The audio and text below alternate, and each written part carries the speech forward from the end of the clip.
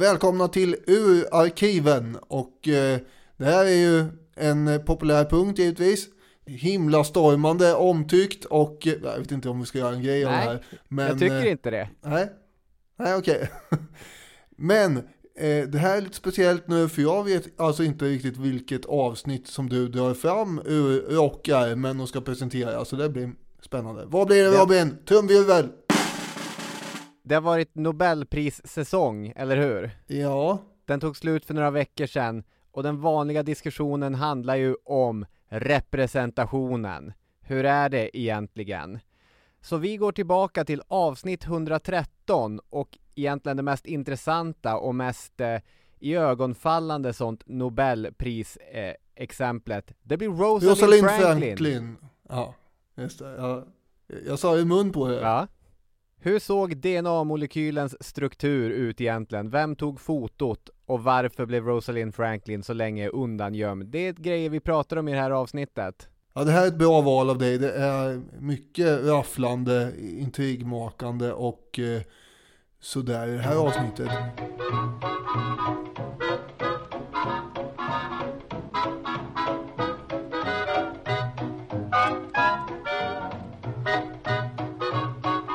Hej på er, Robin och Daniel på Historiepodden som tar en liten break från sin sommarledighet för att sätta sig ner och prata lite vetenskapshistoria med er. Egentligen förstår inte jag varför vetenskapshistoria inte är obligatoriskt på samtliga naturvetenskapliga högre utbildningar.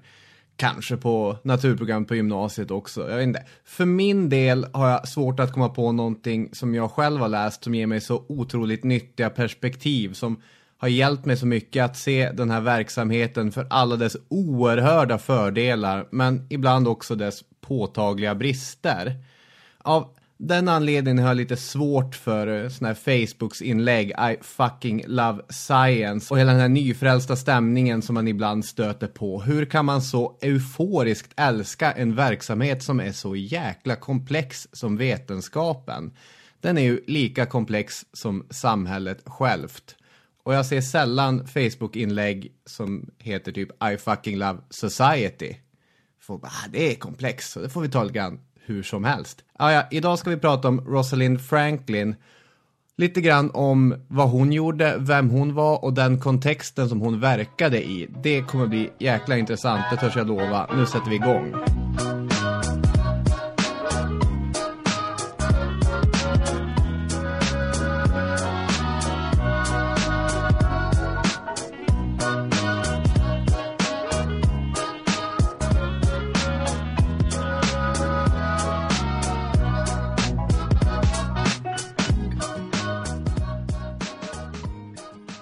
Jajamän, och välkomna då som sagt till Historiepodden och avsnitt 113. Inte för att det spelar någon roll, men... Nej, men någon ordning måste det vara. I en jävla podd. I en jävla podd, precis. För att återknyta lite till förra avsnittet så för det första, jag var ju på en sån här medeltidsvandring i Söderköping. Just det. Ja, det var härliga meddelanden man fick från dig under tiden. Ja, just för att vi hade pratat om det här med lokalhistoria och så. Det var massor grejer som har hänt där egentligen. Och det är mycket möjligt att det är sant också. Till exempel att det var minsann där på något litet glömt torg som man bestämde att Uppsala universitet skulle bildas. Och det här med att Margareta blev unionsdrottning. Jo, det var samma lilla bakgata som det hade klubbats igenom på. Det var många sådana där grejer som den här stoppklossen till stad hade bestämt. Ja, det lyftes de konkreta bevisen fram för de här påståendena. De gjorde ju inte det. Och jag kunde ju naturligtvis inte låta bli och påpeka lite grann efter ett tag att det var värst. När var det här? När hände det här? Vem hade bestämt det här? Och då kom det ingen information om det riktigt. Och jag förstörde väl stämningen för hela gruppen som var med där och allting. Så jag höll mig lite tyst sen. Det är klart att man måste få lyfta fram saker och ting förstås. Och historia ska väl vara lite charmigt och så här också i små turiststäder. Det får det väl lov att vara utan att vejbullianer som jag ska komma och peta i fakta, kan man tycka. Ja, det är första gången jag hör dig kalla dig själv för vejbullian. Ja, men det är ju inte egentligen, men visst drag av fakta kan jag tycka är relevant. Och det är inte så att det är taget ur luften givetvis, men ofta så förstår man ju saker och ting. Har jag en känsla av. One size fits all seemed like a good idea for clothes. Nice dress. It's a t-shirt. Until you tried it on. Same goes for your healthcare.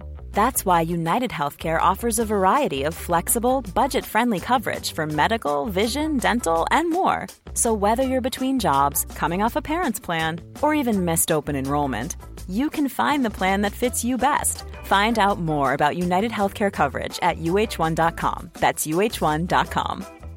Hey, Dave. Yeah, Randy. Since we founded Bombas, we've always said our socks, underwear, and T-shirts are super soft. Any new ideas? Maybe sublimely soft. Or disgustingly cozy. Wait, what? I got it. Bombas. Absurdly comfortable essentials for yourself And for those facing homelessness. because one purchased equals one donated. Wow, did we just write an ad?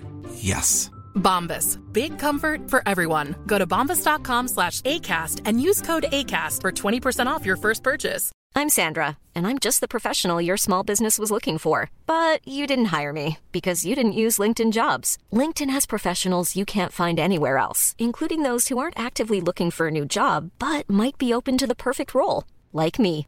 In a given month, over 70% of LinkedIn users don't visit other leading job sites. So if you're not looking on LinkedIn, you'll miss out on great candidates like Sandra. Start hiring professionals like a professional. Post your free job on linkedin.com/people today.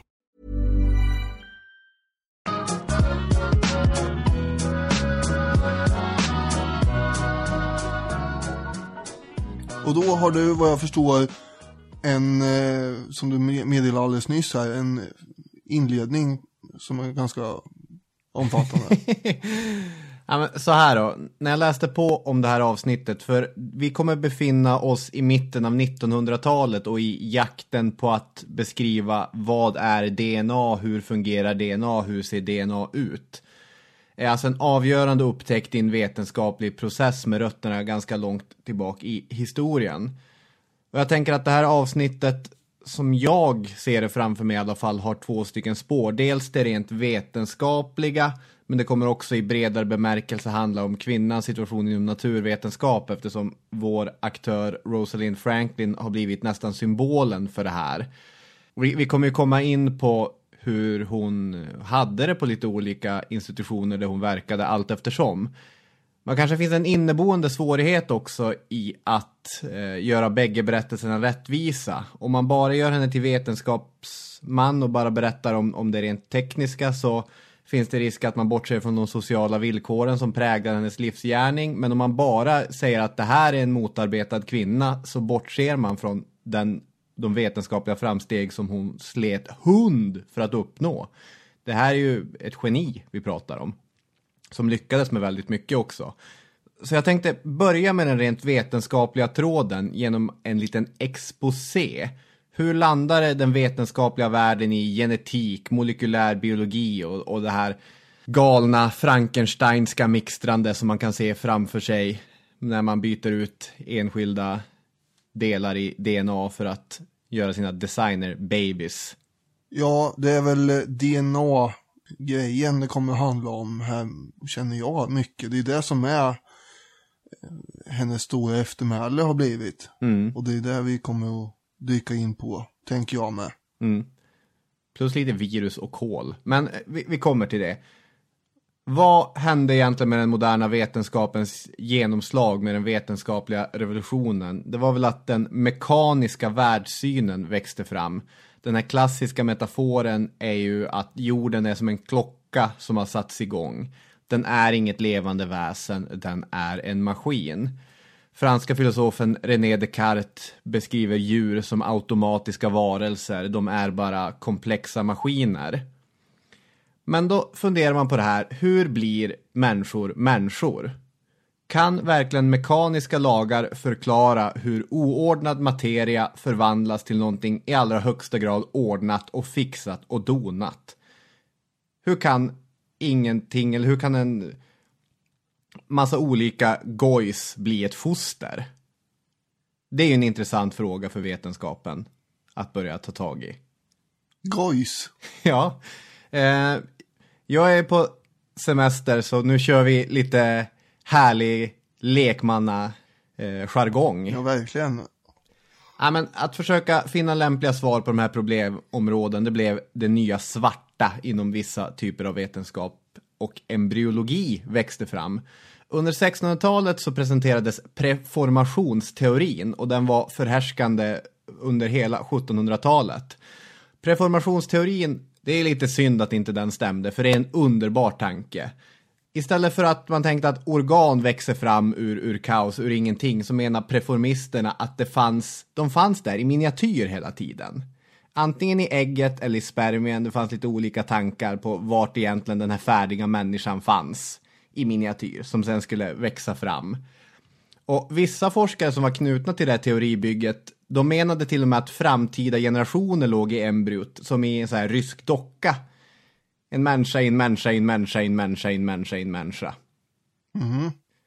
Och du pratade om de här lokalhistorikerna som hade lyckats hitta bevis för att det var minsann i Söderköping som allting, som Uppsala universitet grundades. För man tänker ju att på 1700-talet så är ju ändå observation med enkla mikroskop tillgängligt. Man kan väl titta på ett embryo och se att det finns inte en docka i en docka i en docka i ett sånt embryo. Men det är just det här att om man letar efter bevis, då hittar man ju ofta bevis. Mm. Det där är ju ett problem, så att man hade med hjälp av sådana observationsstudier hittat indikationer på att nej, men så här funkar människor. Vi är som ryska dockor. Ja, men det här kommer i alla fall, den här metoden med observation av ett embryo, så den kommer slutligen avveckla den här teorins starka position, och istället så kommer man in på epigenes. Att man ser embryots tillväxt som en process där delar växer till allt eftersom. Och här är vi ju fortfarande kvar, men i den tidiga varianten, då var man inspirerad av Darwin, och man var inspirerad av de här fossilerna som man började hitta. Så man tänkte att embryot, det gick igenom hela den evolutionära historien. Först är man ett ryggradslöst djur, sen blir man en fisk, sen blir man en reptil, sen blir man ett däggdjur, och så de sista kanske 2 månaderna så får man den här unikt mänskliga. Just det. Och det är ju också en intressant tanke, men det stämmer. Det stämmer tyvärr inte. Det gör det inte, nej. Ska vi ändå slå fast att det är intressant och så. Men vi är lekmän, så att det, vad vet vi egentligen? Även om vi är lekmän så känner jag att man har gått naturkunskap och sådär, och jag tror att jag kan slå fast att det inte är så som du har sagt nu här. Men du har inget minne av att du har varit en fisk någon gång? Nej. Ja. Eller vad menar du? Så har det ju varit. Att man kommer från fiskarna förstås. Ja, arten människan, men du personligen, Daniel Hermansson, har aldrig varit fisk. Nej, men den här ryska dockteorin du bollar upp här, den är ändå intressant. Där känner du mer besläktad, men vad? Nej, det är den jag säger inte är sann. Jaha, nej. Jag tycker så att den var intressant. Så ja, har vi avfärdat den här verkligen? Nu har du artillet för oss här. Ja, men frågan, hur går arvsanlag från generation till generation? Gör den ens det? Det är det man kommer landa i här. Och enligt genetikernas egen historieskrivning så ska man vid det här tillfället presentera Gregor Mendel, den här österrikiske munken som korsbefruktar olika ärtor, och genom detta arbete kommer lägga fram sin teori om hur egenskaper nedärvs. Du vet, du har en lång ärta och en kort ärta, och så korsbefruktar du de här 2 ärtorna. Vad händer då? Det blir bara långa ärtor. Konstigt. Men sen korsbefruktar du dina 2 stycken blandrasärtor, och vad händer då? I 4 olika varianter så får du den här 3:1 ration med dominanta och recessiva anlag. Och det här publicerade Mendel i en rapport 1865 som kommer att bli helt ignorerad under sin egen levnad, men superduper uppmärksammad efter hans död. Och i den här klassiska vetenskapshistorien då så intar han rollen som det missförstådda geniet. Han låg helt enkelt före sin tid. Och när vetenskapen hade hunnit i kapp då jäklar förstod man varför lyssnade vi inte på Mendel till att börja med. Men som du hör så köper inte jag det rakt av. Och det är inte för att jag är någon auktoritet inom vetenskapshistoria, utan det är ganska många moderna vetenskapshistoriker som har börjat inta en revisionistisk hållning gentemot det här. De menar att Mendel egentligen inte försökte förklara hur egenskaper ärvs, utan han ville bara ta reda på hur funkar det med hybrider egentligen. Det här med ärtor, hur funkar det med ärtor när man blandar ärtor? Och eventuellt försökte han till och med i sin roll som katolsk munk försöka hitta alternativ till Darwins teori genom att visa hur nya arter kan uppkomma genom blandning av redan existerade sådana. Så att 1865, där det vetenskapliga communityt befann sig, så hade ingen glädje av Mendels forskning. Och han presenterade den heller inte inom sådana kretsar där man pratade om hur ärvs egenskaper ned. Men 50 år senare skulle den passa in perfekt. Därför i 1800-talets slut då blir det här nedärvda egenskaper viktiga överlag. Den här mörka vetenskapen. När man börjar uppleva människans degeneration och eugeniken, alltså rashygienen. Hela det här arvet växer fram. Och dessutom har vi ett jordbruk som har blivit helt industrialiserat, som skapar en efterfrågan på växter och djur med vissa bestämda egenskaper. Det ska vara tålighet mot köld och det ska vara extra mycket bacon på grisarna och liknande. Hur styr man det här? Det blir helt plötsligt superintressant. Och även framsteg inom biologin kring cellens roll hade skett. Därför kunde en ny generation av forskare, nu skippar jag namnen helt för de har vi ändå ingen glädje av, under säg perioden 1910, 1915 och sånt där, grunda genetiken som forskningsområde. Och efter viss ursprunglig skepsis så kommer det här området att bli etablerat, speciellt inom den angloamerikanska sfären där man direkt blev superintresserad av det. Även om begreppet just gen kommer från en dansk botanist. Så tacka Danmark för det. Genetikerna, de var ensidigt fokuserade på just genen och på överföringen, så att det vattentäta skott uppstod mellan olika grenar inom biologi. Genetikerna och de som pysslade med biokemi eller embryologi, de hade lite eller inget intresse för varandra. Ett ensidigt fokus på just det här genen och hur man kan styra arvsanlag, det kan också sägas ha inspirerat nazismen. Och det är inte jag som säger det här, utan det kan man läsa om i till exempel Making Modern Science, som är ett underbart översiktsverk för modern historias framväxt. Börjar ni trötta på det här? Vill ni, ja men kom till det här levande människoporträttet. Börja beskriva en människa. Ja, det kommer alldeles strax. Men först måste molekylär biologi födas. Man visste ju fortfarande ingenting om den genetiska koden, även om man antog att det var en kemisk agent av något slag. Där varför blir jag lång och min granne kort och min hund brun och min häst röd? Hur kommer det här sig? Ja, men det är en kemisk agent helt enkelt. Och vad som krävdes var tekniska studier då på molekylär nivå. När man kom dit, då kunde man börja gegga i det här. Man började studera virus, för ett virus är egentligen en typ av nakengen. Den är ganska lätt att studera på det sättet. Och de här virusen, de bestod till 90% av proteiner och till 10% av syror. Och efter man hade gått på niten att leta i det här proteinet först, så inser man att de viktiga egenskaperna, de sitter i syrorna. Man hittade RNA, det här ribonukleinsyra och förstås DNA.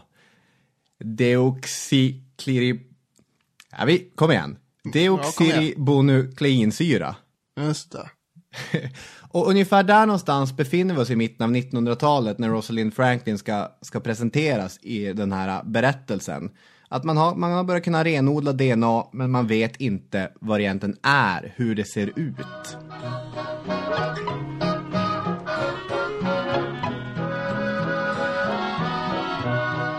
Och våran huvudperson här då, om vi ska komma in lite grann här på vad hon är för en. Rosalind Franklin. Lite ordning och reda här bland all gojs och gegga. 1920 föds hon i en ganska rik judisk-brittisk familj. Skrapat ihop pengar via bank- och publiceringsverksamhet. De ägnar sig mycket åt sociala projekt. Välgörenhet och sånt är väldigt förekommande i familjen. Ja. Det fanns också ett livligt diskussionsklimat där hemma. Och det här kommer ju att forma henne och göra henne till en ganska rätt fram människa, om man säger så. Ja. Utan krusiduller levererar hon sina åsikter och så jämt. I ganska många avsnitt som vi har gjort om vetenskapsmän, så hemmiljön är ju ofta avgörande, att man har vuxit upp i en stimulerande miljö. Allra helst om man då är kvinna och kommer möta ett formellt eller informellt motstånd, att ha med sig någon sorts nyfikenhet eller rättframhet eller så från hemmet. Det verkar vara en gemensam nämnare mellan många av dem som vi har tittat på tidigare. Det är intressant att du håller med om den, eftersom du brukar hugga på mig när jag säger att barndomen spelar roll. Ja. Du säger att du skjuter ner mig jämt då. Ja. Men inte längre tydligen. Stämningen i hemmet har ju då beskrivits som att den var flitig, vänlig, munter och kärleksfull. Och hon uppmuntrades till både individualism och argumentera, som sagt. Hon hade 3 syskon. Det kan man ju tillägga ändå. En syster som var 8 år yngre. Och sen hade hon 2 jämngamla bröder. Ungefär jämngamla. Det var ju inte tvillingar eller trillingar. Men ändå. Hon var ju mest med dem då. Eftersom de var nästan jämngamla. Och höll på att snickra och hamra på olika prylar. Och det här har hon ju sen då slagit fast att det här hade hon ju förmodligen ganska mycket nytta av i senare forskningsarbete. Det här hantverkandet. Ja. Ja, så kanske det kan vara också, för hon kommer ju vara en otroligt skicklig... Hon trivdes ju i labbet, det var ju där hon gjorde sitt bästa arbete. Och även om vi har kivats tidigare om hur viktig barndomen egentligen är, det är ju hennes, en kompis till henne, Anna Sire, som har skrivit en uppmärksammad biografi, och det är hon som lyfter fram hur hon formades. Flitigheten och det. Hon var också ganska aktiv i sportsliga sammanhang. Och så där, hon började gå på något som heter St. Paul's Girls School. Det var ett ställe som förberedde flickorna för högre studier, så där hade hon ju hamnat rätt då. Enligt klasskamrater så var hon väldigt begåvad, förmodligen den bästa i hennes årskull där, och hon förväntas alltid att det var hon som skulle driva saker och ting när hon gav sig in i något. Ja, det här är ju med i en amerikansk dokumentär, men vi kan nästan klippa in när de säger det, för det är så underbart. She was the best at science, she was the best at maths, and she was just one of the best in that year. The best, I would say, in that year. She always expected that if she undertook something, she would be running it. Yes. She wished to be, expected to be like that. Yes. En intressant grej med St. Paul's Girls School är att trots att den är döpt efter ett helgon, så var den ju inte en katolsk kyrka. Nej, en katolsk skola. Och hon var ju judinna, som vi tidigare sa, utan det här var en seriös skola där det var, framförallt så är den ju känd för skådespelare och konstnärer och författare. De har jättemånga kända alumner därifrån. Men även inom vetenskap, och det var ju där hon direkt fick blodad tand. Redan från det att hon var 15 så hade hon bestämt sig, jag ska bli vetenskapsman. Och när jag var 15 så åkte jag mest moped. Jag hade inte en aning om vad jag skulle hitta på med framtiden. Jag ska bli mopedist. Ja, det är ganska imponerande ändå att vara så målmedveten. Det är ändå inte särskilt många som är där. Man stöter på en del redan när de börjar 1:an på gymnasiet som vet att det här är det som gäller, och sen kör de spåret rakt igenom på det. Men jag skulle säga att det är en försvinnande minoritet som är så målmedvetna. Ja. Just på naturvetenskapliga programmet där jag tidigare har jobbat, så är det ju väldigt många som de kommer dit och säger jag ska bli läkare från dag 1. Det är det. Ja. Men jag håller med, det är inte vanligt, och det är inte säkert att det är eftersträvansvärt heller att vara så ensidigt inställd på en plan. Men det är någonting som väldigt många beskriver hos henne, att hon var otroligt målmedveten och envis och driven. den här envisheten kommer att återkomma. Ja. Hennes pappa tyckte att det vore inte bättre att bara pyssla med lite välgörenhet istället. Vi har ju så himla mycket pengar ändå, så det är väl ingen idé att hålla på och kämpa och slita för att bli en sån där forskare. Dessutom så tänkte han sig att det är ju så svårt för kvinnor att slå sig igenom i den där branschen ändå, så att du kommer bara bli frustrerad och besviken. Så att det är en lite trist attityd, men han har ju inte fel. Nej, han har ju helt rätt i sak. Men hon menar ju på att de här tipsen, eller man säger så, skulle aldrig mina bröder få höra. Så jag tänker inte lyssna på det. Jag tänker köra det här racet nu. Ja. Så blir det. Och det var inte så att han eller någon annan i familjen verkligen drog i handbromsen och sa att nej, du får inte. Utan det var ju mer någon slags oro, verkar det som, att det skulle slå slint. Så, vidare mot nya skolor. Om man bara ska fortsätta. Vi börjar ha haft så många nu kvinnliga vetenskapsmän i den här podden. Marie Curie och Ada Lovelace och Hedy Lamarr och allt vad vi nu har haft. Att vi har snart nog... Mary Ennings. Just det. Fast hon fick ju inte plugga något, men ändå. Nej, men jag tänker säga det, att vi har snart nog för en komparativ studie. Ja. Så att vi kanske kan skicka in de här avsnitten och få ut några poäng på någon skola. Vi får försöka. Nej, men att här märker man ju i alla fall att rent utbildningsmässigt, nu har hon ju pengar och det spelar ju, men att det finns färre formella motstånd än vad det hade funnits någon generation innan. Hon får ju gå den här förberedande skolan och så sen kommer hon 1928 hamna på Newnham College, som då är en av Cambridge skolor för kvinnor. Så att det finns ju en möjlighet för henne. Man ska inte beskriva som en öppen gata, men hon går ju den klassiska vägen via förberedande skola till universitet. Efter grundutbildningen på Cambridge så fick hon ett forskningsstipendium och skulle jobba under en professor Norwich. Och det här är den första som hon krockar med, kan man säga.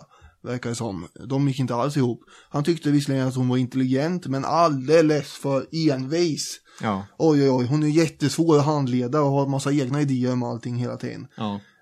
Och hon i sin tur krävde att bli betraktad som forskare just, inte som kvinnlig forskare, och ville inte ha någon särbehandling.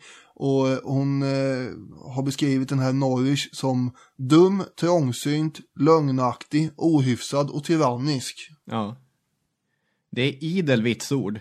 De var ju inte Leo Långhalm direkt, om man säger. Nej, det var de inte.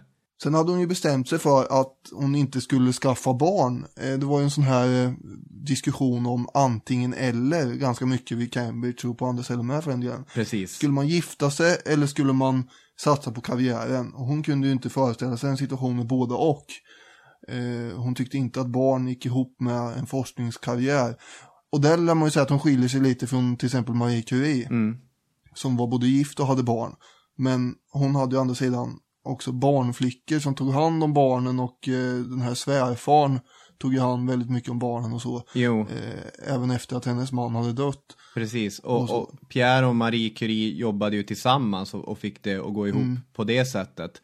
Jag får för mig också att Rosalind Franklin menade att eftersom hon hade tagit ställning i den här debatten och aktivt valt bort att gifta sig och få barn, trots att hon beskrivs av hennes vänner som en barnkär person, så menar att de hade egentligen inga argument mot henne. Att man kan inte säga att man kan inte ta henne seriöst på grund av att hon är kvinna, eftersom hon är där på samma villkor som en man. Det kommer inte vara massa barn och grejer som står i min väg. Nej. Vad är det hon gör nu då? Bara för att kasta in det lite grann här, för det kommer ju ha ganska stor betydelse framöver. Kristallografi. Nu kommer vi in på vårt område här. Äntligen lite kristallografi med atomer och grejer. Nej, men för att försöka beskriva det så kan man säga att det är atomer är för små för att se i mikroskop. Men för att se hur den tredimensionella strukturen ser ut så använder man röntgenstrålar. Och så skjuter man sådana mot där man nu vill se hur det ser ut i 3D-strukturen på. Och då ger det upphov till en avbildad spridning på ett foto av hur den här 3D-strukturen är på där man eftersöker. Just det. Så man skjuter röntgenstrålar mot någonting väldigt mycket. Och det var det här som Franklin började med vid Cambridge, och sen blev hon allt mer skicklig på det. Röntgendiffraktion kallas det. Just det. Sen har vi tiden mellan 42 och 46 då hon jobbar med det här kolet. Ja. För då tänker hon att det råkar ju vara krig i världen och hon vill ju bidra till krigsansträngningarna lite grann. Och då satsar hon på att forska om kolets mikrostrukturer. Och det kanske du vill säga något om då? Ja, det är Cambridge som tog in vetenskapsmän från ockuperade länder. Och hon hade en av hennes allra bästa vänner, metallurgikern Adrienne Wiel, kom till Cambridge som krigsflykting och höll på där. Så på det sättet kom hon in på kolen. Och då blev det väl sen när kriget höll på att här fanns det forskning som behövde göras. Så hon hamnade på den här institutionen för kolforskning och kommer vara kvar där fram till 1946. Och det är under den här perioden hon skriver 5 stycken väldigt uppskattade uppsatser om hur man klassificerar olika typer av kol, och dessutom så avlägger hon doktorsexamen inom olika kols mikrostrukturer. Jag vet förstås vad det handlar om, men jag hinner inte gå igenom det. Så är det. Jag kan i alla fall peta in att delar av den här forskningen hjälpte till att skapa en ny gasmask som man ville ha. Ja, så att dels på ett teoretiskt plan så brukar det skrivas att hon kategoriserade och ordnade upp ett fält som hade varit ganska kaotiskt. Men sen fick det också praktiska användningar under kriget. Och genom den här kontakten hon hade fått med franska vetenskapsmän då, så bär det efter 46 iväg till Paris. Där de kommer fortsätta jobba lite grann med kol och hamna i en riktigt härlig miljö.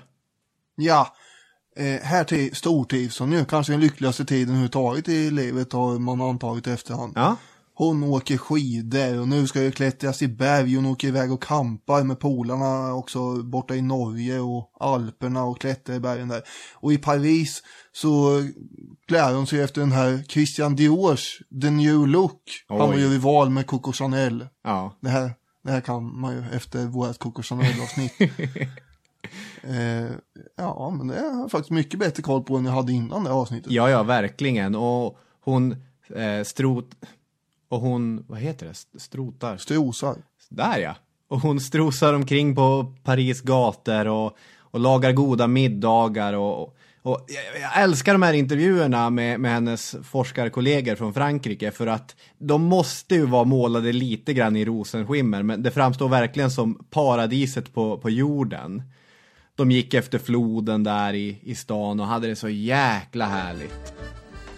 She loved Paris. She loved life in Paris. That was quite clear. She was very happy here. Ja, verkligen. Härligt. Och här fortsätter hon också med den här röntgendiffraktionen och blir ännu bättre på det här. Hon tyckte att det var roligt med processen. Det var inte bara resultat som gällde, utan hon verkar ju ha gjort hoppsasteg till labbet varenda dag. Ja, där är hon min raka motsats. Jag tycker det är jättehärligt att vara färdig med saker. Känt, det här blev bra, men att vara mitt i det är ingen vidare. Nähä. Nu, jag sitter ju här i ett flyttkaos till exempel. Ja, jag ser det. Ja, det är inte kul att flytta. Men vad kul när flytten är gjord. Du tycker att det här är jämförbart med röntgendiffraktion? I väldigt liten utsträckning. Men man kan prata om uppsatsskrivning eller för all del klippa ett avsnitt i den här podden. Jag är mer road av det färdiga resultatet än av processen. Jaha, jag kan tycka att det är rätt kul att klippa också faktiskt. Men nu går vi vidare till nästa steg, för hon måste ju flytta till England. Eller måste hon inte, men hon tar ju det där beslutet ändå.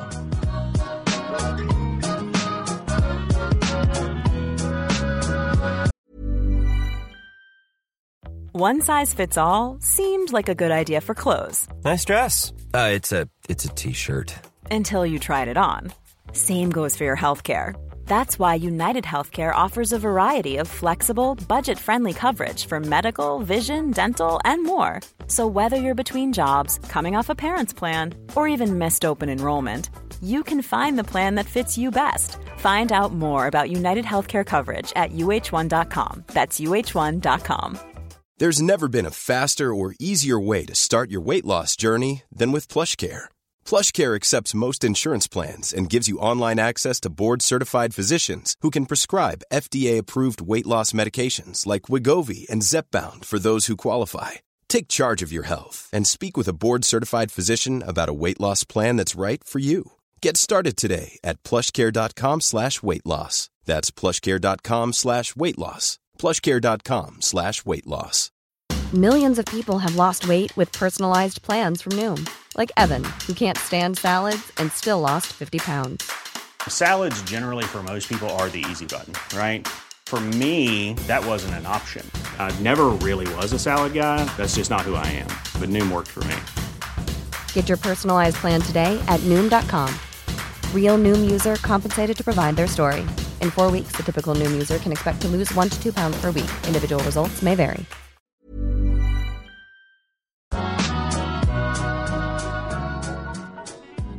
Och då kommer hon hamna vid King's College. Dit flyttade hon 1950. Det är bossen på det stället som heter John Randall som erbjuder henne arbete vid det här laboratoriet. Först är tanken att de ska undersöka proteiners struktur, men sen ändrar han sig och skickar ett nytt brev och säger du ska kolla upp den här DNA-molekylen. När du tänker på John Randall, Daniel, tänker du då på tydligt ledarskap? Nej, utan det är väl mer kom hit och fixa det här, du får tillträde till allt och ensam. Ja, och så. För det kommer ju bli knas här. Hon får veta att det är du som ska jobba med DNA och när det gäller röntgendiffraktion så är det bara du som kommer jobba på King's College. Så var det inte då. Nej. Synd. För det första kanske man ska dra lite om vad det här är för ställe.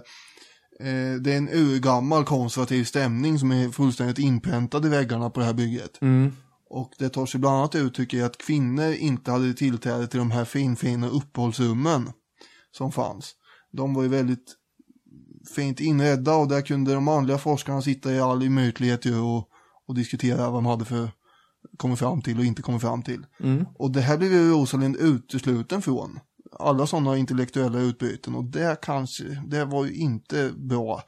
För hon gillar ju att diskutera och det är ju en hjälp på traven om man har någon att prata med. Ja, verkligen. Och framförallt det informella utbytet att man sätter sig ner och dricker en kopp te och bara snackar lite grann om jobbet. Men hon fick inte komma in i det där rummet och hon var den enda kvinnliga forskaren med. Så hon hade ju inte någon eller hon hade ju den här Raymond Gosling som var hennes forskningsstuderande. Det var ju han som skulle bli hennes assistent. Så var vi ju tänkt då. Ja, precis.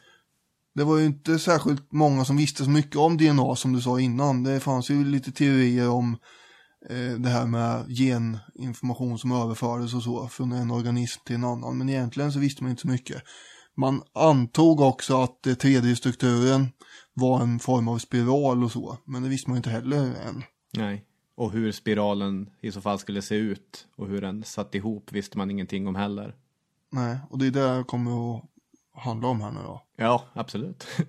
Och varför snackade jag tidigare om att det var lite oklart ledarskap? Jo, därför att Rosalind Franklin, hon börjar jobba samtidigt som Maurice Wilkins har semester. Just det, och han är ju en snubbe som är högsta hönset där. Ja, precis. Det här var hans grej. Han höll på med röntgendiffraktion. Så när han kommer tillbaka, då får han veta att den kvinna som han tror är anställd för att vara hans assistent i princip har tagit över hans labb. Dessutom byggt om det så att det är lite bättre. Och tagit hans student också. Den här Gosling som ju var hans student. Nej, det här känns inget vidare. Vad är det som har hänt i mitt labb egentligen? Här är allt väldigt fräscht och mikroskopen är i ordning och en röntgenmaskin som funkar alldeles utmärkt. Och resultat tickar fram här som en klocka. Det här vill jag ha. Och det är det här vi menar med att den här Randall hade ju varit ganska oklar i sitt brev till Franklin. Som inte Wilkins hade fått se för övrigt. Så han hade ju trott att det här var mitt projekt. Men så var det tydligen inte tänkt. Jag fattar inte varför inte Randall bara kunde gå in och skriva upp det där. Utan han lät de där två gå runt och tycka illa om varandra. För det är det som kommer bli resultatet. Ja, de var inte som ler och långhalm. Heller. De heller, nej. Ibland är ju kemi inte bara en fråga om akvarium som du brukar prata om när det handlar om kemi. Dragskåp. Vad sa du? Dragskor, Peter, ja. Utan det är också en fråga om personkemi. Och i det här fallet så sprack ju den ganska mycket. Ja, för alltså Wilkins, han var ju en ganska försynt person. Lagd åt det spekulativa hållet. Och så där. Han hade för övrigt jobbat med Manhattan-projektet tidigare. Och var ganska stor bara av den anledningen. Det kanske vi kommer tillbaka till. Men Franklin, hon var ju fokuserad på faktiska data. Debattglad som jag sagt. Och väldigt frispråkig. Och de här två personligheterna, de går inte ihop som en vätebindning direkt. Nej, precis. Dessutom, i och med att hon kom från den här franska kulturen, hon betedde sig på ett annat sätt. Hon satt inte på de här pubbarna i närheten och drack öl. Hon bodde i en egen lägenhet istället för på skolan, där de hade någon typ studentkorridorer nästan, där de anställda också bodde. Alltså hon upplevde så en von Ober-attityd av dem också. Hon kommer ju från ett översocialt skikt som de här inte riktigt gör. Och därmed så blir det en social krock också. Och ska man anlägga ett genusperspektiv på det här hela då, så är det någonting som Cambridge har varit duktig på genom historien, så är det att acceptera liksom kufar och ganska besynnerliga människor. Men det här att hon dessutom är kvinna och beter sig på det här sättet, det flyger inte. Någonstans måste man dra gränsen. Ja, framförallt så tror jag det är att det här var ju Wilkins projekt och han kände sig väl rånad på det. Men det är också de här personlighetskrockarna som äger rum. Men det här faktum att hon är kvinna kommer ju att spela stor roll när det gäller, känner jag i alla fall, när det gäller en viss annan aktör som kommer in här nu. Sannoliken. James Watson, en 23-årig amerikan som egentligen var zoolog. Då håller man på att pyssla med djurriket och biologi inom det, så att säga. Jag vet inte varför, eller jag får ju associationer till en viss Richard Owen när jag tänker på Watson. Ja, förklara vem Richard Owen var. Ja, jag ska. Det var ju han, om man går tillbaka då till ett av våra mest hypade avsnitt, nummer 23, dinosaurieavsnittet. Richard Owen var ju också en väldigt ärgirig forskare som, ja, han brydde sig inte så mycket om folk tog illa upp av hans, han gick över lik, eller vad skulle man kunna säga. Ganska vassa armbågar. Bra sammanfattat. Utan att dra ner Watson allt för mycket i träsket så får man vissa sådana vibrationer. Han har ju mycket riktigt identifierat det här att beskriva DNA. Det skulle vara en stor skalp och det är en av vetenskapens kärnfrågor just nu. Och hur hade han kommit in på det då? Jo, han hade ju varit på en konferens i Neapel under 1951. Han hade intresserat sig för det här med DNA eftersom han hade läst den österrikiske fysikern Erwin Schrödingers bok. Schrödinger som är mest känd för hans katt kanske. Ja, det blir en märklig del av populärkulturen. Schrödingers katt vet alla vad det är. Ja, om man inte vet det så ska man kanske förklara det här. Ja, eller så blir det så här att om man vet det eller inte vet det, det är oklart förrän man har kollat Wikipedia-sidan. Så just nu både vet man och inte vet vad Schrödingers katt är. Underbart förklarat. Han hade i alla fall skrivit en bok som heter What is Life? Och där hade han diskuterat en komplex molekyl som innehåller genetisk kod för allt levande. Och det här var tydligen en väldigt inspirerande bok, ska visa sig för flera av aktörerna i det här avsnittet. Watson hade efter det bestämt sig för att han skulle försöka ge sig in på det här med DNA. Och han insåg att han inte hade de kemiska kunskaperna som behövdes för att definiera hur DNA-molekylen var strukturerad och vad det var som förde den här genetiska informationen vidare. Men han ville ägna sig åt det. Och han visste också att det här med röntgendiffraktion fanns ju, men han hade blivit väldigt besviken på bilderna, och inte bara han, utan det verkar som att de var för suddiga och de var för dåliga, och det verkar inte vara den änden man skulle börja nysta i om man ville lösa den här 3D-strukturen på DNA. Nej, just det. Men så var han då på den här konferensen i Neapel, och då har han skrivit så här om sina upplevelser därifrån. Och apropå det här med besvikelsen också då. Det var därför en överraskning och ett nöje att höra det sista minuten prat om DNA av en 34-årig engelsman som hette Maurice Wilkins från King's College i London. Wilkins var en fysiker som under kriget hade arbetat med Manhattan-projektet. För honom, som för många andra inblandade forskare, var bruket av bomberna i Hiroshima och Nagasaki, vilket kunde vara kulmen på deras arbete, istället djupt desillusionerande. Wilkins övervägde att ge upp forskningen helt och hållet och istället bli målare i Paris. Men biologin kom emellan. Han hade också läst Schrödingers bok och angrep nu DNA med hjälp av röntgendiffraktion. Han visade ett fotografi av mönstret från en röntgendiffraktion som han nyligen tagit. Och fotots många precisa reflektioner indikerade ett regelbundet kristallmönster. DNA, måste man anta, hade en regelbunden struktur, ur vilket det mycket väl kunde gå att utröna genens natur. Genast såg jag mig själv flytta till London för att hjälpa Wilkins hitta den strukturen. Men mina försök att konversera med honom efter presentationen ledde ingenstans. Allt jag fick för mina ansträngningar var ett klargörande av att mycket hårt arbete återstod. Jaha. Så det var så han fick upp möjligheterna för det här med röntgendiffraktion, den här Watson. Och det här citatet kommer från boken DNA, The Secret of Life. Han har skrivit andra böcker som är tidigare då, som är mycket mer uppseendeväckande, som vi återkommer till. Men hur som helst, istället för att klämma sig in på King's College där, så hamnar han ju på Cavendish-laboratoriet i Cambridge istället. Precis. Tillsammans med Francis Crick, som är då en brittisk forskare som dessutom är mycket god vän med vår tidigare nämnda Wilkins. Just det. Och den här Crick har ju också läst Schrödingers bok där, What is Life. Och han är ju egentligen fysiker men har bytt fokus helt också. När vi säger alla så är det inte alla, utan det är egentligen bara de här personerna. Och sen några i USA som håller på att pyssla med DNA just nu. Precis. Och eftersom Crick och Wilkins var kompisar så bjöd ju Crick över Wilkins för att småprata lite om det här. Och då börjar ju den här Wilkins beklaga sig över att han minsann inte hade någon överblick över det här projektet längre. För det hade kommit en Rosalind Franklin som drev labbet istället. Och hon ville inte visa något av sitt material eller data. Nej. Så han hade ju inte så mycket mer att tillföra än de här första bilderna han hade tagit. Dessutom beklagade han sig över att hon inte publicerade det hon hade hittat heller. För hon var ju... Han upplevde det som att hon satt och tryck på de grejerna hon hade hittat. För hon var ju väldigt flitig. Alltså när man har gått igenom hennes anteckningsmaterial så gör hon ju stora framsteg tidigt. Och hon tar tidigt väldigt klara så här, röntgendiffraktionsbilder då.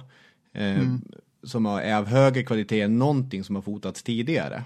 Men hon var ju inte lika intresserad av att bygga modeller som till exempel både Wilkins och framförallt Watson var. Det vill säga, hur sitter det här ihop egentligen? Nej. Utan hon ville ju samla mer och mer data för att vara säker på hur det skulle vara. Precis, och ur datan kommer sen modellen växa fram.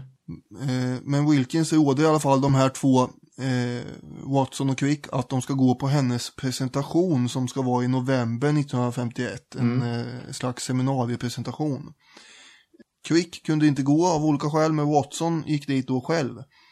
Tanken var att han sen då skulle informera Crick om vad Franklin hade presenterat. Och sen skulle de efter det försöka konstruera en modell med den samlade information som de hade själva och sen det som hon skulle ge då. Utan att hon visste att de försökte bygga en modell då vid det här laget. Ja, precis. Det finns två problem kan man säga med att Watson gick ensam. Ja, det ena vet jag vad det är. Inte det andra. Ja, får jag dra dem här? Ja. 1.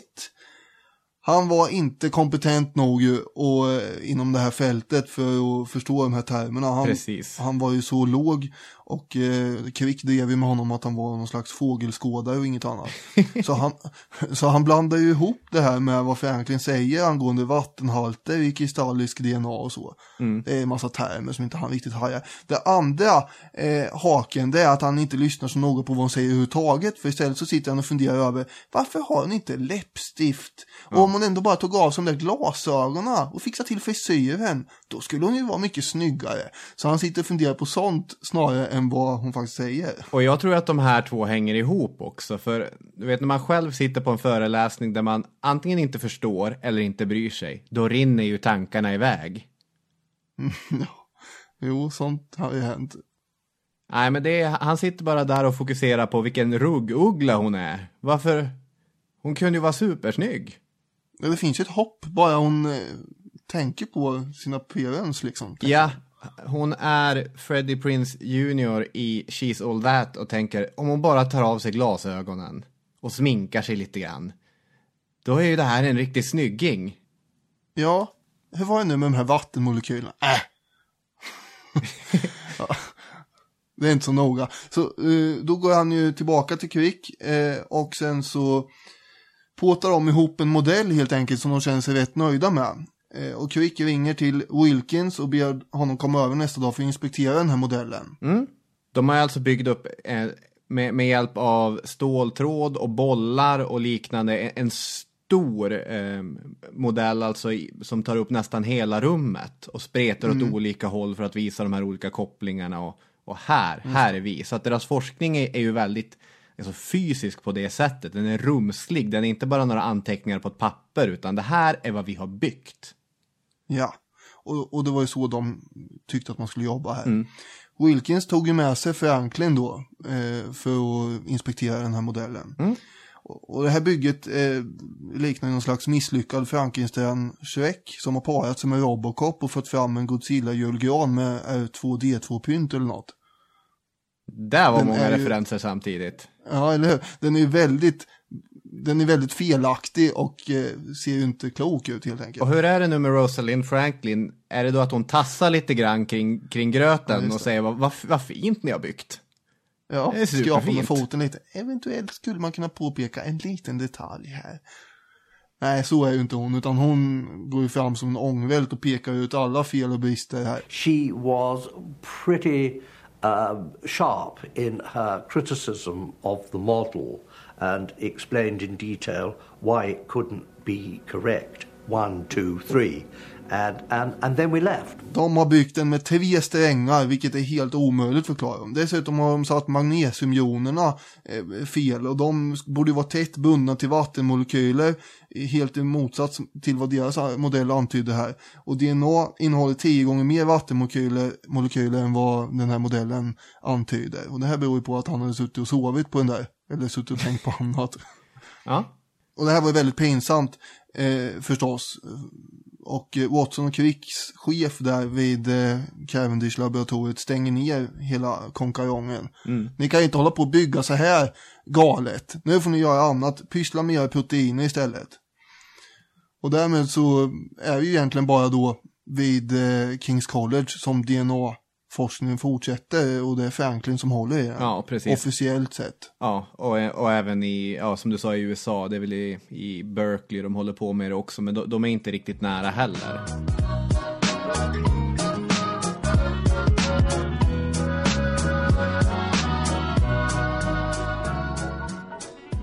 Man kan väl säga någonting om att nu för tiden så röntgenstrålarna är 300 gånger starkare nu ungefär och det tar ju bara sekunder att få fram en sån här bild, men på Franklins tid så krävdes det ju tusentals matematiska beräkningar och för hand skulle man tolka en bild, det kunde ju ta ett år och sådär, så det var ju en väldig skillnad mot nu i det arbetet. Dessutom tog ju exponeringarna väldigt lång tid också. Foto 51 som är hennes kändaste bild och som du säkert kommer till alldeles strax, det är ju en 100 timmars exponering som ligger bakom den. Ja, du har ju lyft in det här. Hur ser den ut, den bilden?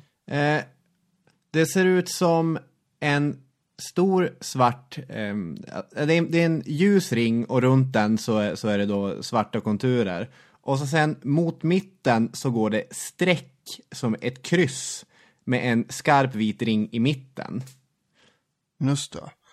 Det här lägger hon lite grann åt sidan. För hon tänker att jag ska kolla på A-fotot först och sen tar vi B-fotot sen.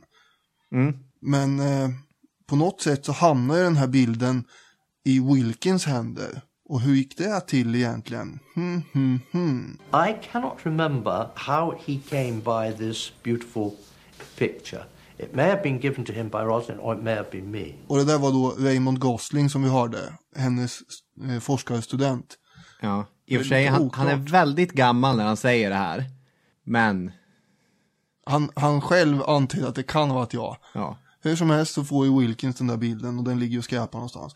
Under tiden så har ju då den här amerikanska fysikern Linus Pauling Han är också biokemist. Borta i USA gett sig på det här. Han var ju en stor ikon då överhuvudtaget i naturvetenskapliga forskarvärlden. Och han fick för övrigt fredspriset sen också för att han höll på att protestera mot en massa kärnvapensprängningar. Grattis! Så, och han fick också Nobelpriset i kemi var det väl. Så att han har fått Nobelpris i 2 olika fält och var ensam om det båda gångerna. Nu satte sig han i tänkarstolen för han tycker att han kan knåpa ihop en sån här modell utan att hålla på och forska massor. Det är så fascinerande tanke. Data behöver inte jag har ju mina tankar. Ja, väldigt hög självuppfattning om sig själv. Och många andra med tänkte att nu när ryktet börjar gå att han hade gett sig på det här, nu är det inte långt kvar innan det här är knäckt, tänkte folk. Nu har han satt sig ner och ska börja fundera. Och mycket viktigt, i början av 1953 så publicerar Pauling sina slutsatser. Och Watson slänger sig över det här och läser med ängsliga ögon så här, nu är loppet kört, har han kommit fram till det här, den stora fantastiska Pauling. Men då inser Watson ganska snart att det är inte alls så. Han har ju, för det första har han inte haft tillgång till någon data som sagt, eller sådana här röntgendiffraktioner. Han hade frågat Wilkins om han kunde få några. Men Wilkins, sån här bister britt som inte ville dela med sig, han hade sagt nej där. Så i all sin självsäkerhet och enorma självupptagenhet så hade han konstruerat ihop den här strukturen utifrån sitt huvud som sagt. Och Watson skriver så här om Paulings slutsatser. The world's best known, if not best, chemist had gotten his chemistry wrong. Det var något med vätebindningarna här som var fel. Och sen hade han gjort samma misstag som både Crick och Watson hade gjort innan också. Och då tänker ju Watson att om Pauling skulle få tillgång till Wilkins och Franklins data, då skulle det gå ganska snabbt för honom att lösa det här. Så nu blir han stressad. Jo, och det hela görs väl ännu mer aktuellt av att Paulings son ska börja vid Cambridge också. Ja, just det. Så att det finns en kran som ska kunna vidarebefordra det här till pappa. Då kutar Watson över till Franklin och börjar prata med henne. Försöker få henne att läsa den här uppsatsen där Pauling har gjort alla de här misstagen. Och så säger han att han är här på spåren. Läs den här och dela med dig av den information du har till oss, så kommer vi knäcka här tillsammans. Franklin är inte dugg intresserad av att läsa Paulings felaktiga slutsatser. Hon ville pyssla med sitt. Dessutom, enligt Watson åtminstone, så trodde inte Franklin att det var en spirallik form överhuvudtaget. Ja. Vilket inte är sant riktigt, utan hon hade inte alls uteslutit det. Den här scenen är ju väldigt levande beskriven i Watsons klassiska bok från 1968, The Double Helix, där han nu på ett ganska personligt sätt beskrev hur det gick till, hela den här processen. Och när han är och konfronterar Franklin då säger han att hon brusar upp så mycket och går snabba steg mot honom, så han är tvungen att springa därifrån för han är rädd att han ska bli slagen av henne. Ja, sen att hon är hälften så stor som honom, det är en annan historia. Nej, hon intar ju väldigt mycket rollen av antagonisten på ett sätt. I den här Double Helix, den boken som är väldigt intressant på det sättet att, ska vi ta den nu då, det är där, på grund av att han sågar hennes personlighet vid fotknölarna i den boken. Ja. Det är så hon blir känd överhuvudtaget. Att hon fanns med i den här diskussionen visste man ju inte förrän 1968 när han släpper den. Nej. Och då är det ett fruktansvärt porträtt av henne han utmålar ju. Som en ärkeskurk. Ja, han kallar henne en motsträvig blåstrumpa. Och beskriver henne som allmänt otrevlig och obehaglig. Ja. Och det hade han gjort med flera andra också för övrigt. Både Wilkins och Crick fick ju läsa den här innan det gick i tryck. Och de sa att så här kan du ju inte säga och kalla om folk. Alla är ju helt galna utom du. Ja. Och då dog ju Harvard University som skulle ge ut den här öronen åt sig och ställde in tryckningen.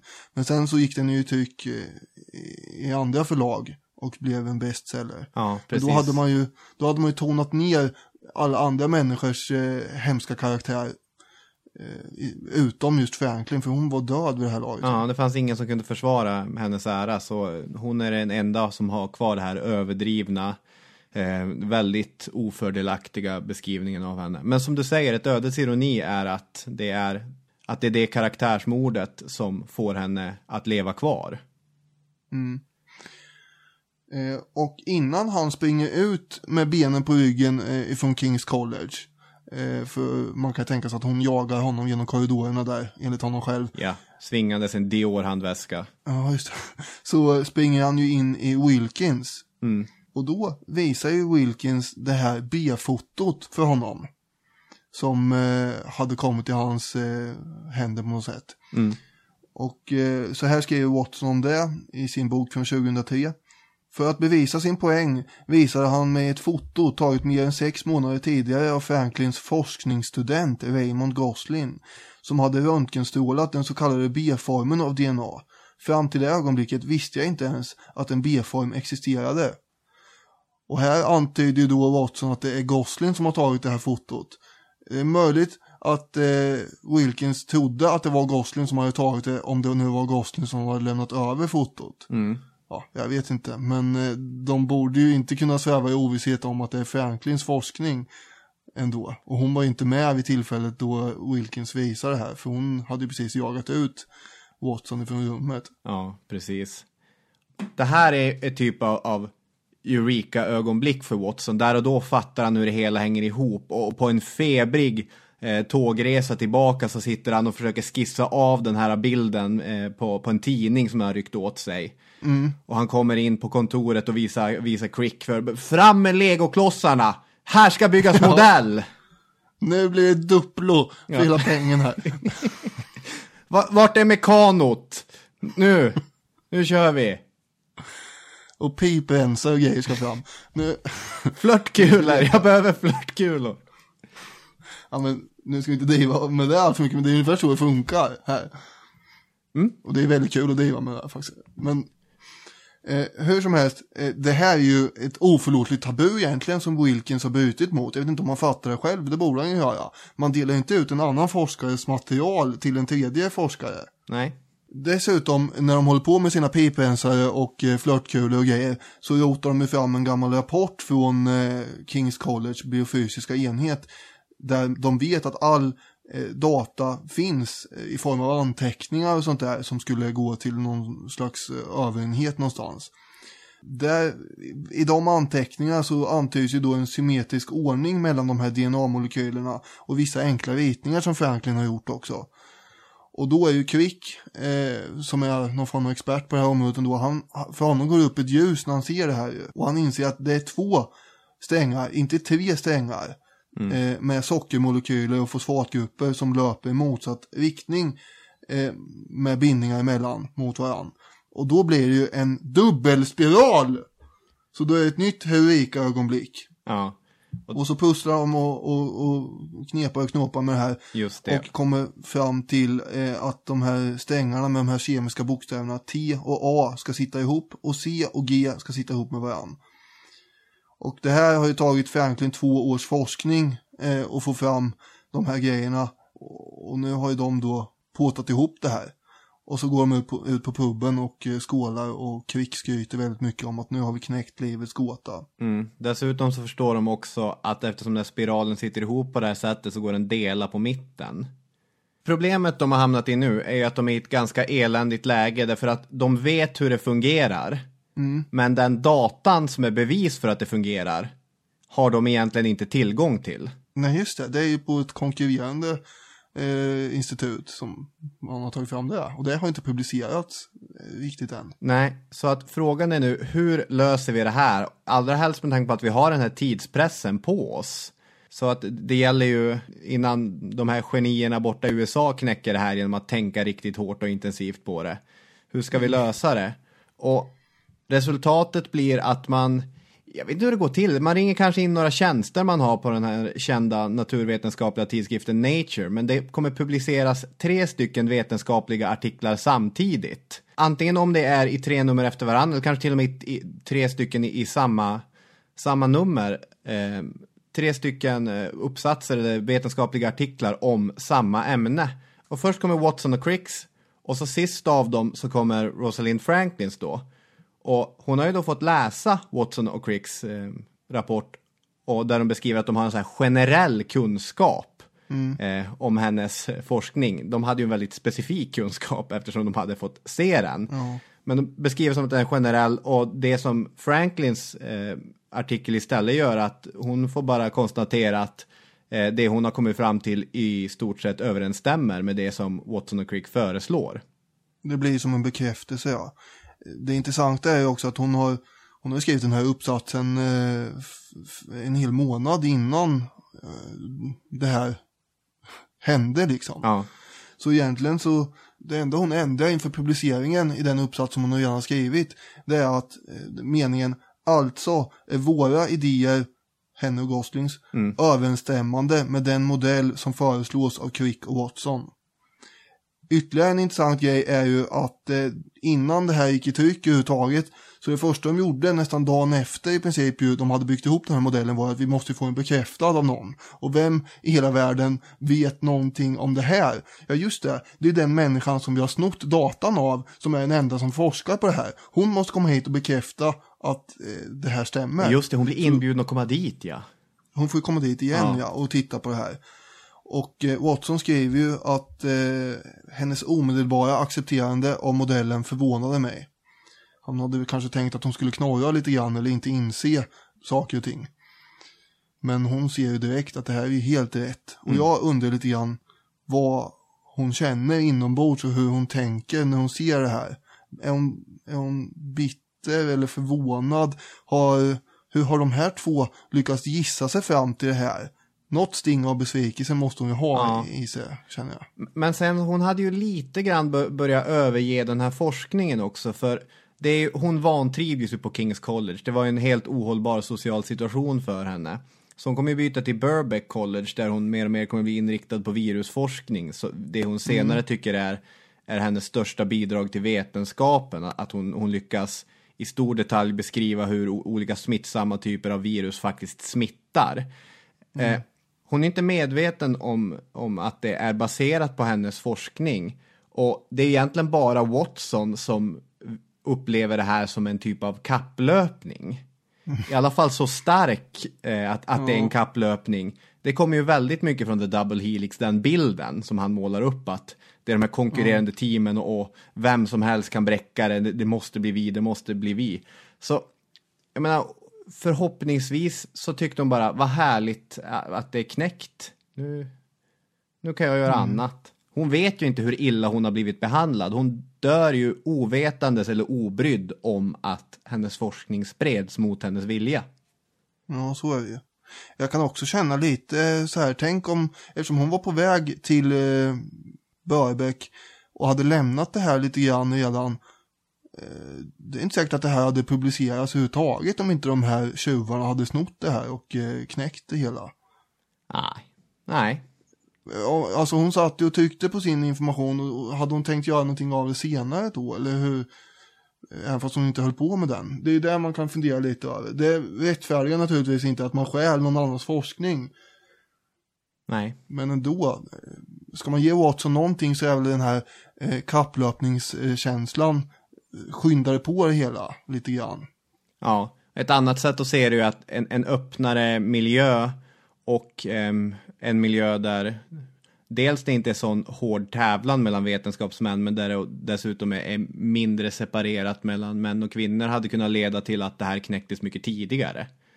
För alla beståndsdelarna fanns ju där redan från början, men det var ju dels de här informella och till viss del formella hindren plus personligheter som inte gick ihop. Alltså det blev bara pannkaka av det.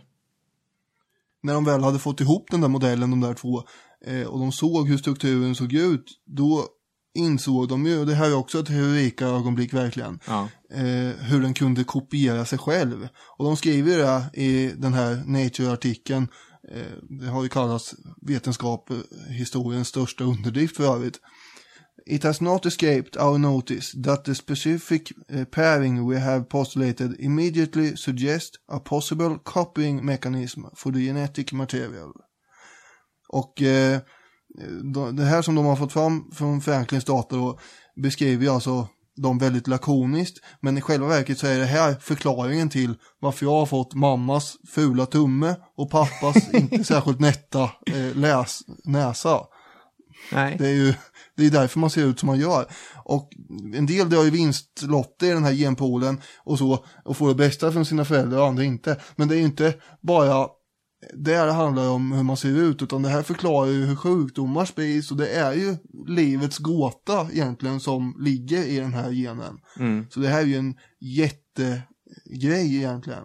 Ja. Förstås. Det är det. Ja, det är ju arvdelen. Sen finns ju miljön också.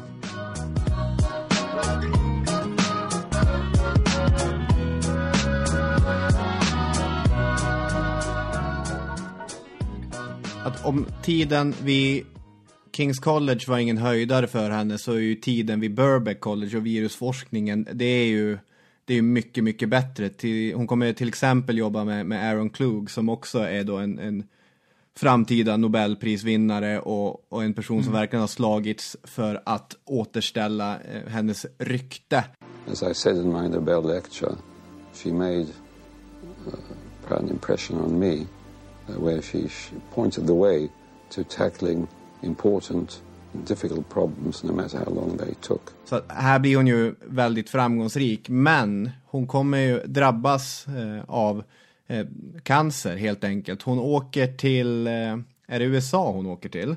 På ett sånt här forskarseminarium. Och helt plötsligt så känner hon när hon ska till åka hem, gud vad ont jag har i magen. Äggstockscancer. Ja, det här visar sig vara äggstockscancer, ja. Och då har det spekulerats att det ska ha berott på alla de här timmarna i röntgenstrålars närvaro. Det är väl mycket möjligt att det kan vara det också. Hon dör ju 37 år gammal. Och det är därför hon inte kommer ha någon möjlighet att försvara sig själv när Watson senare börjar beskriva det här. Och det är därför som hennes forskarkarriär inte får fortsätta. Alltså hon hade kunnat bli aktuell för Nobelpris inom andra fält också. Ja, hon hade ju jobbat med Klug angående det här tobaksmosaikviruset som han delvis fick Nobelpriset för 1982. Det var hon delaktig i. Men Nobelpriset kommer Crick, Watson och Wilkins få. Det får de redan på 50-talet, va? 62 har det hunnit bli. Och det här är då en av de sorts orättvisorna, att hon nämns inte i, alltså man kan ju inte få Nobelpriset postumt, så att det är ju rimligt att hon inte fick det då. Men det hade ju varit snyggt att uppmärksamma hennes arbete i deras tal eller på annat sätt. Men den enda som nämner henne, det är Wilkins, så han gör det bara i förbifarten. Watson och Crick säger inte ett ord om henne, trots att det är liksom hennes bevis som har hjälpt dem till det här. Frågan är hur mycket Crick till exempel visste om det här. För senare så blir Crick väldigt nära vän med Franklin, enligt Watson i alla fall. Och i så fall så undrar jag om Crick verkligen hade mage att hålla tyst om varifrån den här informationen hade kommit när hon var sjuk och så. Om man nu själv visste det här, som sagt, det är ju inte säkert, för det är ju väldigt luddigt det här. Ja. Watson skriver i sin bok, återigen den här från 2003, angående Nobelpriset: det var en stående regel hos Nobelkommittén att aldrig splitta ett enskilt pris på mer än 3 håll. Hade Franklin levt hade problemet uppstått huruvida hon eller Maurice Wilkins skulle haft det. Svenskarna hade kanske löst dilemmat genom att belöna dem båda med Nobelpriset i kemi det året. Och det här är ju sånt som han, när han då skriver de här senare böckerna, då antar han ju en mycket mer försonlig ton emot Franklin, för han har ju fått oerhört mycket skit de senaste decennierna för hur han har utmålat henne tidigare i The Double Helix. Precis, för det blir ju en kontrovers kring det här efter att Anna Sire, som jag var inne på tidigare, hon går ju till frontal attack på honom i en biografi om Franklin. Och det här startar ju en debatt kring hela det här. Så att när The Double Helix ges ut igen, jag tror det är 1980, då har han med i förordet att jag underskattade henne både på ett personligt och ett vetenskapligt plan. Och så kommer han med lite ursäkter. Så att det här är någonting han är medveten om. Ja, han beskriver ju han skriver att som ung man förstod han inte vilka svårigheter det var som kvinnlig forskare att bli accepterad inom vetenskapen och så. Men han kallar henne i The Double Helix för The Dark Lady och sådär. Jo, hon hade många såna här öknamn på King's College, The Dark Lady och även Rosie, eftersom folk tyckte det var kul att ge henne ett gulligt namn när hon var så allvarlig och enveten i sin personlighet. Hur stod det då till med Watson numera, kan man undra? Jo, ja, han lever och frodas som en 80-årig gubbe här med hedersdoktortitel i Uppsala och allt. Däremot så fick han kicken från sitt laboratorium när han var 79 år eftersom han hade hävt ur sig lite grejer angående svarta och genetik och så. Han sa att han hade en medfödd dyster syn på Afrikas framtid eftersom all slags social politik bygger på antagandet att de är lika intelligenta som oss. Sen kryddade han det här med att tillägga att det här känner alla till, att de inte är likställda vita, alla som har haft anställda som är svarta. Ja, då fick han gå från det där laboratoriet och det kanske var lika bra med tanke på hans ålder och sådär. Dessutom har han ju hävdat att i USA då tidigare, 1997 tror jag det var, så på många ställen så var ju abort förbjudet. Men om man kunde isolera en gay-gen hos ett foster, då borde mödrarna ha rätt att göra abort åtminstone. Och sen har han ju gjort kopplingar mellan kroppsvikt och ambitionsnivå. Och han har också hävdat att dumhet är minsann en genetisk sjukdom som borde behandlas. Han har gjort lite grodor här och där, om man säger så. Och han är ju inte genetiker heller, ska vi komma ihåg. Nej. Egentligen.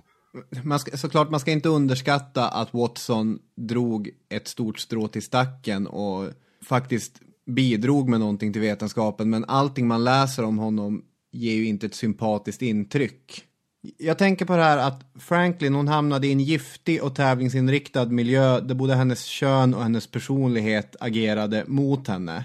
Och som jag var inne på tidigare, ingen hade överseende med henne och till och med Watson tar ju upp det i The Double Helix att det var väl inte de andras fel att det var lite tråkigt inne på tjejernas fikarum.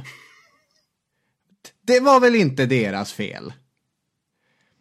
Så att från början så var han helt oförmögen att se den strukturella aspekten av det. Men jag tänkte ändå man kan lyfta fram ett intressant samtida exempel som kan stå som motvikt. För en av de andra kända som höll på med röntgendiffraktion är en kvinna som heter Dorothy Crawford Hodgkin som faktiskt var kompis med Rosalind Franklin. Det var en av de som uppmuntrade henne att flytta tillbaka till USA. I så här vetenskapshistoriska översiktsverk då brukar Franklin få agera symbol för den här motarbetade kvinnan. Men om man då sen lyfter fram någon som det kunde vara på ett annat sätt, då blir det ofta Hodgkin som får stå för exemplet för det. Hon var verksam inom forskning kring vitamin B12 samt penicillin och tilldelades 64 Nobelpriset för sina insatser. Tillsammans med sin medarbetare J.D. Bernal så skapade de en typ av vetenskapligt kooperativ. De var ju bägge socialister då. Det var man tänkte gemensam strävan för mänsklighetens bästa, inte en individuell kamp. Ingen ska sitta och trycka på sina resultat utan vi delar med alla. Och män och kvinnor umgicks på precis samma förutsättningar, menade man i alla fall. Så att alla institutioner var inte lika strukturellt sexistiska som King's College, men det är väl kanske en uppenbar sanning att säga att eftersom vetenskap är en kulturell aktivitet så kommer den alltid reflektera den kontext inom vilket den verkar. Alltså strukturell orättvisa som präglat historien kommer alltid synas i vetenskapen eftersom den finns i samhället. Och det syns ju i det här exemplet om Rosalind Franklin. Jo, det vill man ju säga. På min arbetsplats uppe i de här NO-salarna, så vi har ju döpt våra salar efter olika storheter inom olika fält i historien. Jag håller ju till mest i klassrum som heter Smith och sådär. Men vi har inget von Ranke eller Herodotos rum eller sal. Men vi har ett Franklin-rum i alla fall. Vi har ju bara 3 salar per så att säga språk och sen jag kommer inte ihåg. Är det döpt efter Benjamin Franklin då? Nej, det är Rosalind förstås. Ah, vad härligt. Ja, annars så skulle jag inte ha droppat det i det här avsnittet. Nej. Ja, men så att... ja. Så hon är i alla fall våra elever påminns om vem hon är dagligen.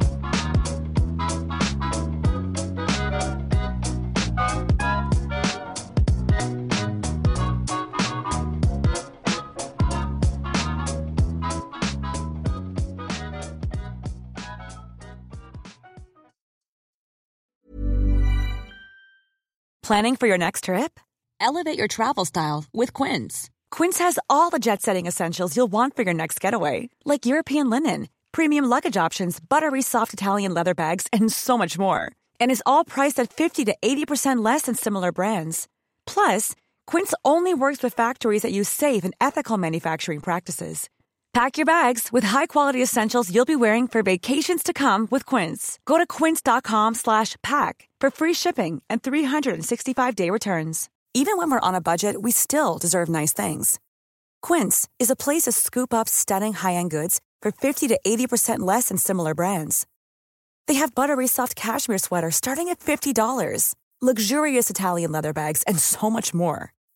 Plus, Quince only works with factories that use safe, ethical, and responsible manufacturing. Get the high-end goods you'll love without the high price tag with Quince. Go to quince.com/style for free shipping and 365-day returns. When you need mealtime inspiration, it's worth shopping Kroger, where you'll find over 30,000 mouth-watering choices that excite your inner foodie. And no matter what tasty choice you make, you'll enjoy our everyday low prices, plus extra ways to save, like digital coupons worth over $600 each week. You can also save up to $1 off per gallon at the pump with fuel points. More savings and more inspiring flavors make shopping Kroger worth it every time. Kroger, fresh for everyone. Fuel restrictions apply.